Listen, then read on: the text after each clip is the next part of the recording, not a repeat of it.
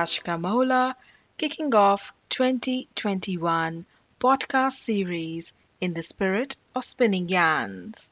In this series, we will be discussing issues that matter, from equality to stories of you, our Australian legends, and our Australia. Whatever you're doing, I want to know your story because every little story counts. Write to me on our social media channels. Today, our guest is a woman of substance, a noted influencer, a fashion model who was invited at the New York Fashion Week last year. And when she's not getting her hair and makeup done, she is advocating for diversity of disability to evolve with the times. With education and great work experiences in advertising, marketing, and media, this modern Australian women's movement for equality of disability from newsroom to fashion is extraordinary. Her story, the grit, the X factor, the grace is all in Lisa. Lisa Cox's story is inspirational. Lisa Cox is the Disability Officer at Media Diversity Australia and advocates. She writes regularly for the mainstream media and fashion comes naturally to her. Disabled women experience some of the highest rates of domestic violence, exclusion from jobs in both public and private sector. Lisa's movement goes beyond Australia. You can see her advocating for disability in featured media, fashion industry that does not consider disability closer to the ramp. Lisa's story is one that needs to be shared, celebrated, and that's what today's yarn is all about. Let's have a listen.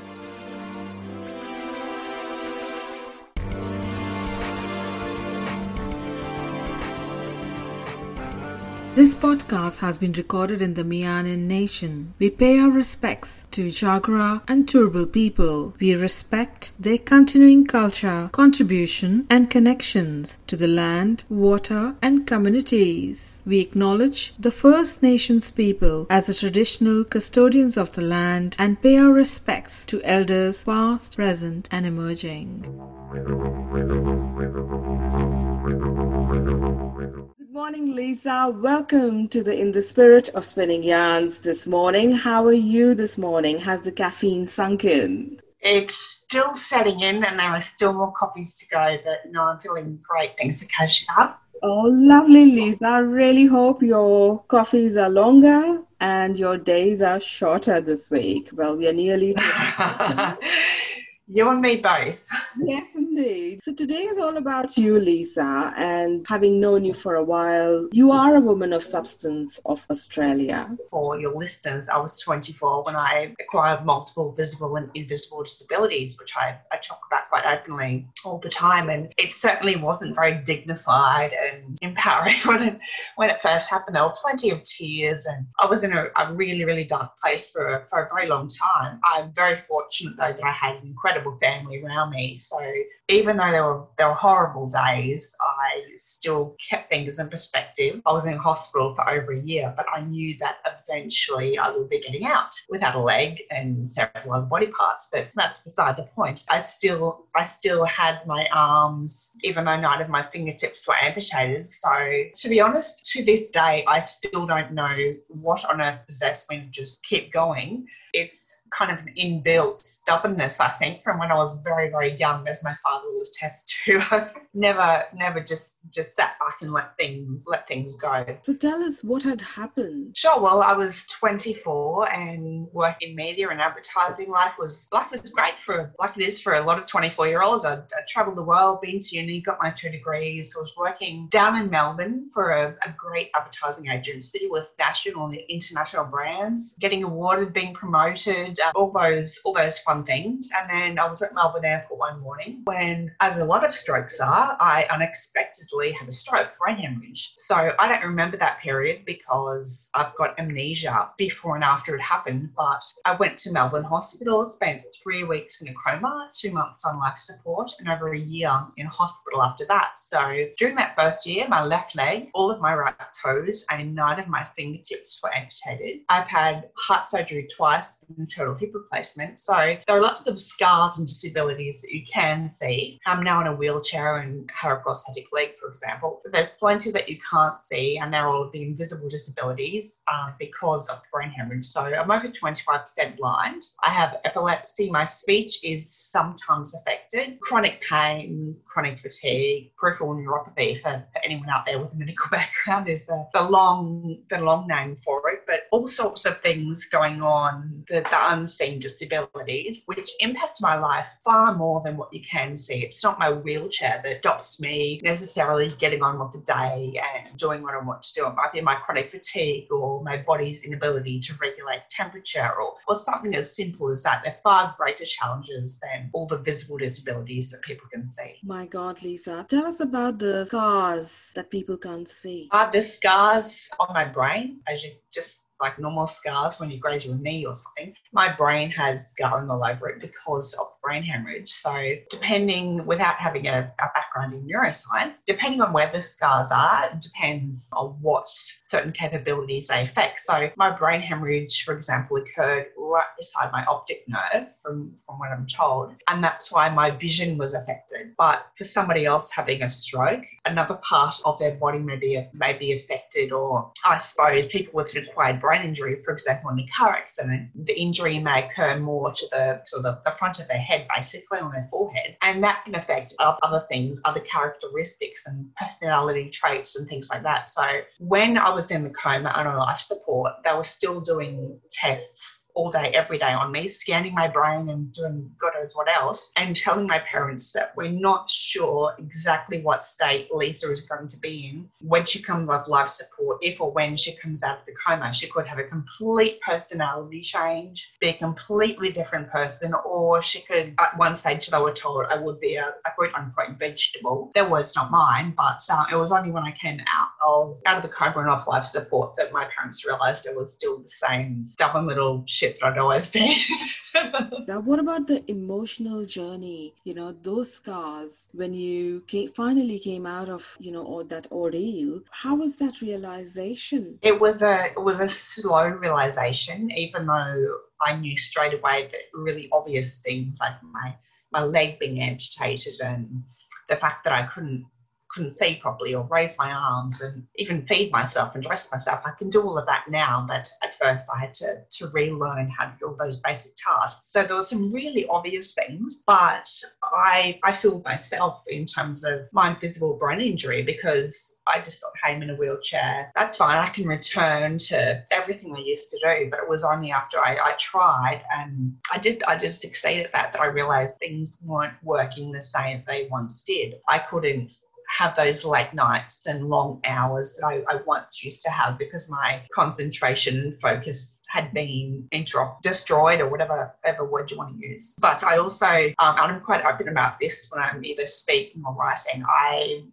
diagnosed with generalised anxiety as well as health anxiety. I also have PTSD from what happened. So coronavirus or COVID has been a nightmare for people like me with PTSD and health anxiety. I have been cleaning like crazy and quite afraid to really step outside and things like that. But it was also an issue for me prior to coronavirus. I remember once I went to a birthday party at a park and had to use a public toilet at the park, and I just had a meltdown on the way home and made my poor husband spray my wheelchair with Glen 20.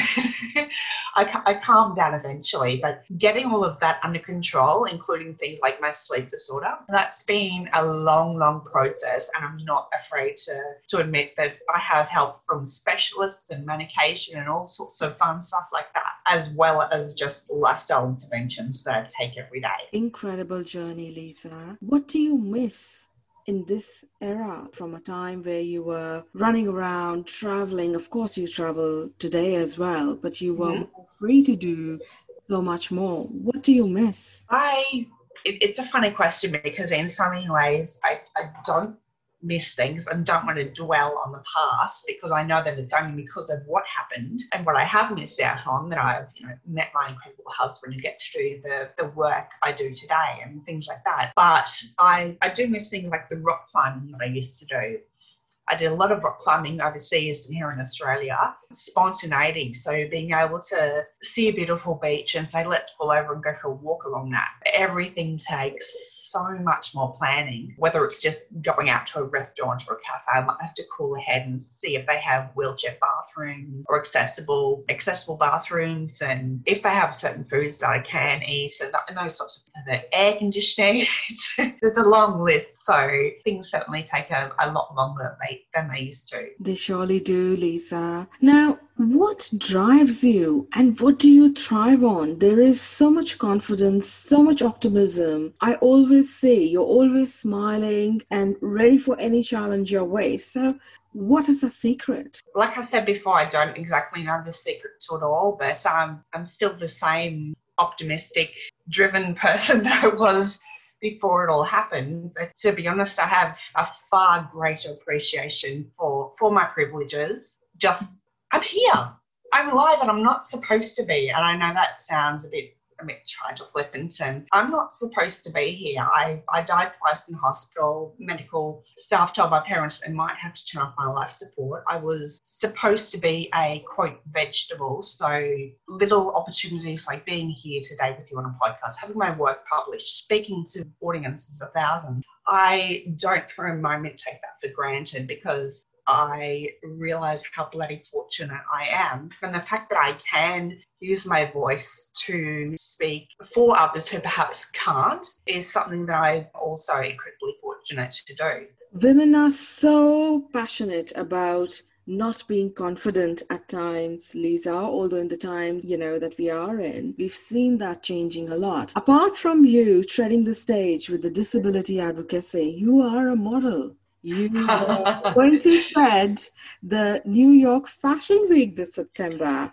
So tell us, where do you get this confidence? And what's your beautiful beauty routine like? The modelling, I'll quickly explain that. It was something I did pre-disability just as a bit of fun on the side. I was working in advertising. I had that background and I wanted to see life from both sides of the camera, I suppose. So I did a little bit of that. But I certainly spent all my years at uni getting my degrees to be a model. But after I got into disability advocacy, I was campaigning for, visibility, greater visibility and better representation of the disability community in everyday situations, for example. Not just as it's Paralympians or pity porn in hospital beds. But I said to a friend, where do we never see disabled people? And one of those was in the fashion industry. But as I've said before, I can't walk, but I can shop. I'm still a consumer. So just increasing that visibility in something as small as fashion and became something that I started to do as well. So there have been some really fun opportunities presented to me, like New York Fashion Week and some work here in Brisbane and with designers interstate. But again, that's more of a side hobby, a bit of fun, because I'm not going to say no to getting my hair and makeup done and getting to wear fun clothes for a couple of hours. Oh, that's brilliant. We've seen you advocating about, how designers to really welcome the diversity of disability for inclusion. What are your real thoughts on it? Well, again, combining my professional background with my lived experience, I know how the advertising industry works. I spent years creating campaigns and TV ads and all of those sorts of things. So I understand the inner workings. I realise how simple something like diverse representation can be. And when I say diverse representation, that doesn't just have to be for disability. It can also be for women of colour, gender differences across the board for minorities. I have that really deep understanding of how the agency life works and how easily it can be written into scripts. So that's why I do enjoy working with media and marketing professionals at the moment, not just as an angry advocate on my soapbox, waving my flag and going, "We're going to do it this way," but also coming to it as a business professional and media professional and looking at the advantages to the profit margins or the bottom line or something like that, as well as being able to say, this is exactly how you do it as a copywriter. As someone who's written thousands of scripts, this is how you go about it. These are the words you use, for example. Tell us about the 2 books that you've written. Right, those 2 books are several years old now, and they're probably a bit out of date because there wasn't much of a social media thing around. So at the time, I was speaking to a lot of young people, young women especially, about things like body image and body confidence. And again, using my media background to look at the way the media is impacting things like media literacy. The first book is called Does My Bum Look Big as Ad? It's about body image and media literacy. So I remember as a 17-year-old girl, reading Dolly magazine or Girlfriend, and that's back in the day. Long time ago. But even though I have a degree of white privilege and could still see people like me, I felt I was uncomfortable because I had, acne and things like that, and had no understanding whatsoever that things like Photoshop had even existed. So it was only after I started working in advertising, spent time in the studio, learned Photoshop, understood how they worked. Somebody needs to tell these 17-year-old girls this. So that's what I started doing, and also to present another side of disability, not just as inspirational porn or something like that, but also talking about body confidence. You can be confident in who you are in a non-narcissistic kind of way, not the Donald Trump version of confidence, but you can still be happy with yourself and not fit this stereotype and look like a bikini model on Instagram. So that's what I largely spoke to them about. But as I said, the books back then, there was no Instagram things, and it's certainly what I would change if I got to write or rewrite it now. So I'd often leave those presentations, and the kids would want to know more. So it dawned on me that I can put the extras, I suppose, in a book, and that's how that all began. Well, now with social media, you being one of the most popular Instagram influencers with over 81,000 followers. My God, what are the topics that you're regularly talking about, and what is your handle? My handle is at lisacox.co, lisacox.co, and it's a bit of a mishmash of topics on there. So I will discuss advocacy. My very last post, why we need more inclusive fashion, because there's a quote, and let me get this right. Clothes won't change the world, but the women who wear them will. And I understand that quote because, as I said in my caption, fashion can occasionally be sometimes a bit frivolous or full of itself. When it comes to inclusive fashion, being able to just dress myself, there's incredible independence in that empowerment that a lot of disabled people, and I won't say everyone, but those sorts of privileges are taken away because those sorts of clothes aren't available. So I spoke about that more recently, but then another post was just me and my puppy sitting in the car out for a Sunday drive, and I can't even remember what I wrote, but every now and again I'll also put something about mindset as well, because I've done a lot of speaking and writing about keeping an optimistic mindset, and that's certainly not a Pollyanna version of mindset where everything's wonderful all the time. I can't stand that sort of toxic positivity, so I will mention my own, whether it's mental health problems or something like that, and say it's nothing to be ashamed of. It's more than okay to put your hand up for help, but also try and provide some optimism and positivity without it being an inspirational porn piece or toxic positivity. Talking about diversity, disability and inclusion, what do you think is the big lack, and how do we bridge that gap? That's a really big question, and I can spend hours on. And by that I mean there's a lot of lack. And if it was just me and one of the others, that's my dog, my puppy in the background. if it was me and one or two others in Australia with a disability, I wouldn't worry about it. But it's roughly 20% of our community, 20% of our population who aren't being represented. So I try to address this from the point of view that it's socially responsible. It's a really great thing to do to help not only the disability community, but also the non-disabled community. But I also address it from a business perspective because I've spent enough time in boardrooms to know that at the end of the day, all some people really give a shit about is the figure at the bottom of a profit and loss statement. And that's okay, it's their jobs. And that's the only way you're going to get through to them to create that change. So you can advocate all you want, but sometimes you need to present that other side of the story. So my hope is that there would be a trickle-down effect. So I'm not in government, for example, and there's a lot that needs to change with government policy in healthcare and education, all the really big meaty topics. But I'm focusing on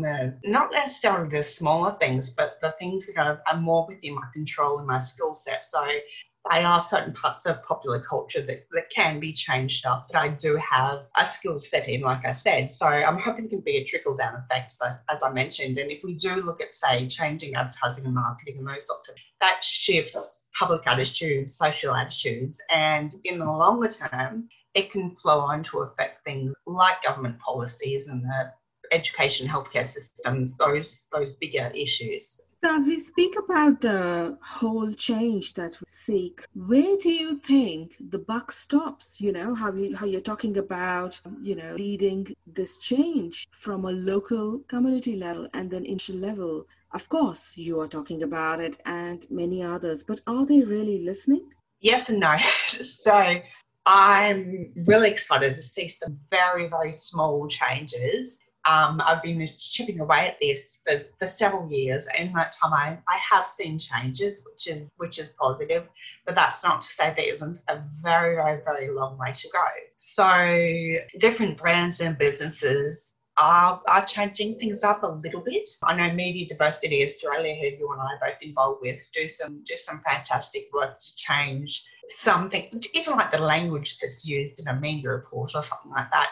Those smaller changes can actually have a much bigger impact long term. So yes, I am seeing changes. Of course, I'd like to see plenty more and have disability represented all the time, but that's not going to happen overnight. And I'm a realist about it. But I think it's a responsibility for all of us who can to share our voice, share our opinions, do what we can other than just ranting on Twitter or something like that. You have to either be an ally or just speak up and speak with those decision makers who will ultimately make the changes on our behalf. So talking about diversity and inclusion, we have often spoken about how you feel as a white woman in those diversity convos. How does it feel when you're surrounded by the diverse culture who are just talking about women of color, people of color, every other diversity, but you, the white diversity as well? Yeah, I suppose I'm the first to admit I have white privilege, and I can't for a moment pretend to be anything but I obviously have the disability side of things and now my age. But I suppose I read a piece for the Huffington Post about this some time ago, and it was republished by the Sydney Morning Herald.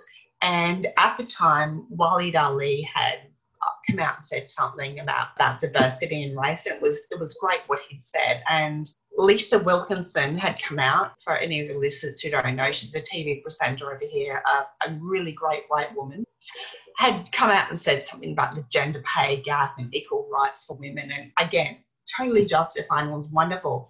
And these two topics got an enormous amount of media coverage. And going back over other media reports I've seen over the years, there was still no still no mention of disability as a really, really big part of diversity. So that's what the piece was about, the fact that the media only ever chooses to focus on colour and gender as as diversity, and we're kind of excluding 20% of the population. Well said, Lisa. In one of your articles, you also spoke about how not having disability included could impact the economic progress of Australia. What are your thoughts on that? Yeah, that's exactly right. And as I said several minutes ago on this podcast, I can't walk, but I can shop. I still have a credit card, and so do millions, thousands of millions. I don't want to misquote stats here, but a lot of people who may be disabled, but who still have that spending power. And unfortunately, Australia is a little bit behind in recognising disability dollar. I know the US and the UK are slightly more ahead of us, and they have released things like economic reports and the like. I was researching those with a friend just the other day. So there's information out there, but when it comes to Australia, where we're not quite realising the spending power that people with disabilities have, not only spending power, but we can also look at from the point of view that the employment sector can certainly do a lot to employ more people with disabilities, and that in turn, through taxation, etc., brings more money back into the economy. And as I've already mentioned, there is a real social justice, social responsibility approach to take to disability representation, and that's always my first go-to and something I believe strongly in. But I'm really passionate about mentioning the business and the finance and the economic side of things, because so often that's the only way to really get through to those high-level decision makers. Is this one of the reasons why many Australian models with disabilities are forced to find work overseas, as you said, in the News Daily in about September 2020? Yeah, that was a piece last year, when the fact that New York Fashion Week, I was on their virtual runway last year, and people with disabilities have been on runways in Milan, Paris, New York, Moscow, all over the world for years. It's really no big deal, but the Australian fashion industry still doesn't want to go there. And I've had some conversations with Australian Fashion Week about this, and I'm really, really hoping for change either this year or very, very soon. But it's a real disservice not only to the disability community, but also to the non-disabled community, who should be seeing people with disabilities just like everybody else. And obviously a catwalk isn't necessarily the just like everyone else scenario, but it's a start. Indeed, it's a start, Lisa. According to the World Health Organization, over 1 billion people live with some form of disability. 80% of persons with disabilities live in developing countries and experience periodic abuse and discrimination. Women and girls with disabilities are the most unprotected and experience physical abuse and exclusion, according to the United Nations. What are your thoughts on this? Unfortunately, I don't discount anything you said. It's absolutely, it's disgusting, and it's true. I know that even with disabilities, I still hold a level of privilege because I am an Australian, have a government who supports me most of the time with things like the NDIS. I have my white privilege, as I previously mentioned, and in some ways I have my life before that I can still carry on with. That's a large part of why I do advocate today, because I knew when I grew up, I always saw people like me. I was a little white blonde kid running around the Australian backyard. I had no problem seeing people like me represented in the media. But these days, having acquired a disability and being much older, there's nobody out there unless it is Pity Porn or Paralympics or something like that. So that's really what I'm trying to change in various ways with pop culture. Things like domestic violence, the rates are much higher amongst disabled women, which is incredibly disappointing. And I've had a few people reach out to me on Instagram and places like that from other countries where perhaps Australia might not be great at representing disability and shifting the public mindset, the social attitudes and public perceptions, but I know that Australia is certainly doing a better job than some of the developing countries where people with disabilities are still hidden away and the family are ashamed to have children with disabilities, and they're put in institutions, and some really horrible things going on. I've been to orphanages over in developing countries, and very unfortunately there are often quite a few children there with disabilities because their parents just did not want to have a child with disabilities. They don't have the government systems in place to support them, and there's also that shift in public attitude that needs to take place where it's not seen as something to be ashamed of. That's right, Lisa. Talking about developed countries, United States of America and Australia. Do you know in United States of America, Ambassador Samantha Power is now going to lead the US aid under the Biden administration? And as you would know, Ambassador Samantha Power worked with Obama's administration closely with appointed disability advisors who helped shape strategies for United States leadership in a multilateral response for disability protection. Do you think, is there something like this being done here in Australia?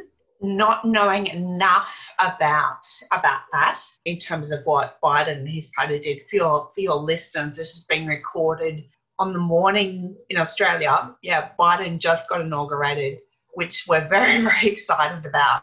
Over here, I follow the US election more than I do our own Australian politics, but I don't personally know enough about that situation. I do trust that the likes of Biden would do a heck of a lot more for the disability community than Trump ever did. Same with Obama.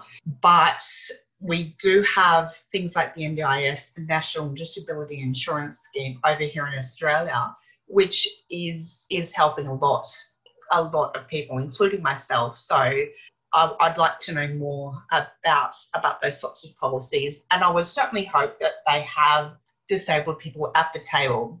In the same way, it would just be wrong to put a heap of white middle-aged men around a table to talk about cultural issues for women. It's also terribly wrong to just put a heap of able-bodied people around a table and make decisions on behalf of the disability community. You bet, Lisa. Is there any body in Australia that is responsible to chase NDIS and other such institutions on where they are at and how they're reforming based on the times we are in for this particular area?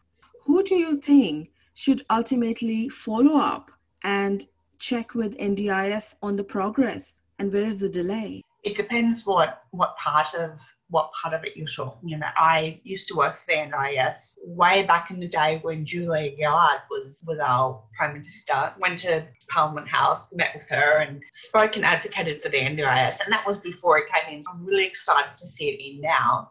There are problems with the NDIS, as with anything, but unfortunately the media does tend to just focus on what's going wrong instead of all the things that are going right, and how it is really assisting a lot of people. And to my knowledge, I'm not working there anymore, but there are, to my knowledge, people following up who are in the disability community, either themselves or with children. I know the woman I used to work alongside, or two of the women, they both had child disabilities. So I've had a bit to do with the NDIS recently around some work that we're doing at Media Diversity Australia and looking into other avenues there. So they're certainly doing what they can, but once again, it's a matter of all of us who have the ability to, or the capacity to advocate and speak up and show up when we can.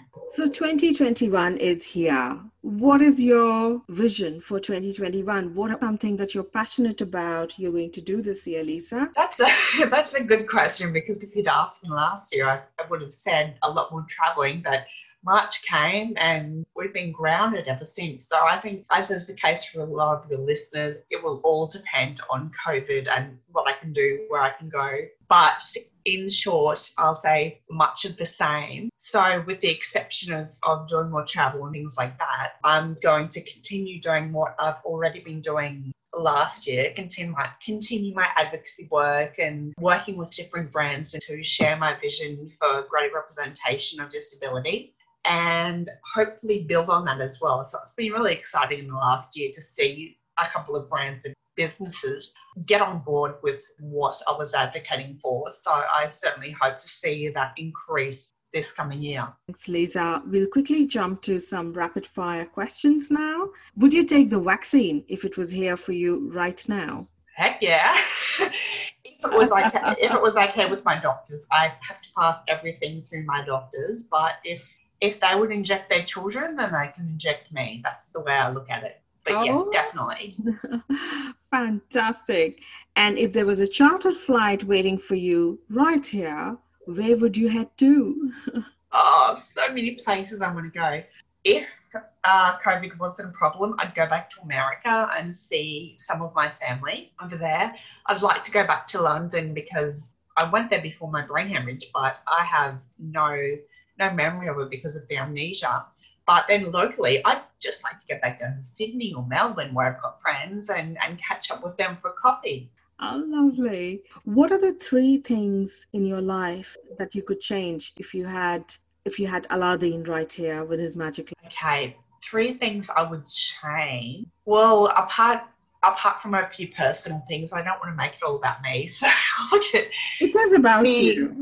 the representation of disability in something like advertising and other forms of popular culture, of course. But advertising is my real passion point because that's what I've got that background in, marketing too, and changing that representation. It's certainly something that is happening very slowly, but if I had a magic wand and got to change things straight away, I'd certainly hit the fast forward button and speed things up a lot. I'd like the pandemic, again, if I could wave a magic wand, the pandemic to go, to be rid of it. And if it wasn't for Biden's inauguration this morning, I would have said my third wish is just to get rid of Trump because he's an idiot. Let's be honest. Sure. Well, when in doubt, what do you do? What do? I just go to the gym. I'm one of those people who likes to just move, and that is my form of meditation. I cannot for the life of me sit still on a yoga mat for 20 minutes, but I can go to the gym and do some weights and just think things through. And often I'll start writing an article in the morning and get some writer's block, and I'll go to the gym and think it all through, think it through logically, and come back to it. And that's my way of, if I'm ever in doubt, or one of my ways anyway, apart from just sitting and drinking coffee. That's inspirational. Favorite one-liner is, and this is for everybody, you are stronger than you think. Because if you told me 16 years ago that all of these things were going to happen to me, I'd end up in a wheelchair with one leg, no eyesight, or limited eyesight, and still have a life that I bloody love and meet an amazing man, get married, do all this stuff, I would have laughed and not believed you and said there's no fucking way. Sorry for swearing. But we're all a lot stronger than we think. It's only because of some horrible challenges that I've realised that. And I think with COVID, a lot of people may have come to the realisation that they are a little bit stronger than they thought, because no one could have foreseen the shit show that was COVID or is still COVID. But I think we're all a lot stronger than we think we are and give ourselves credit. Thanks, Akashika. Great to be here.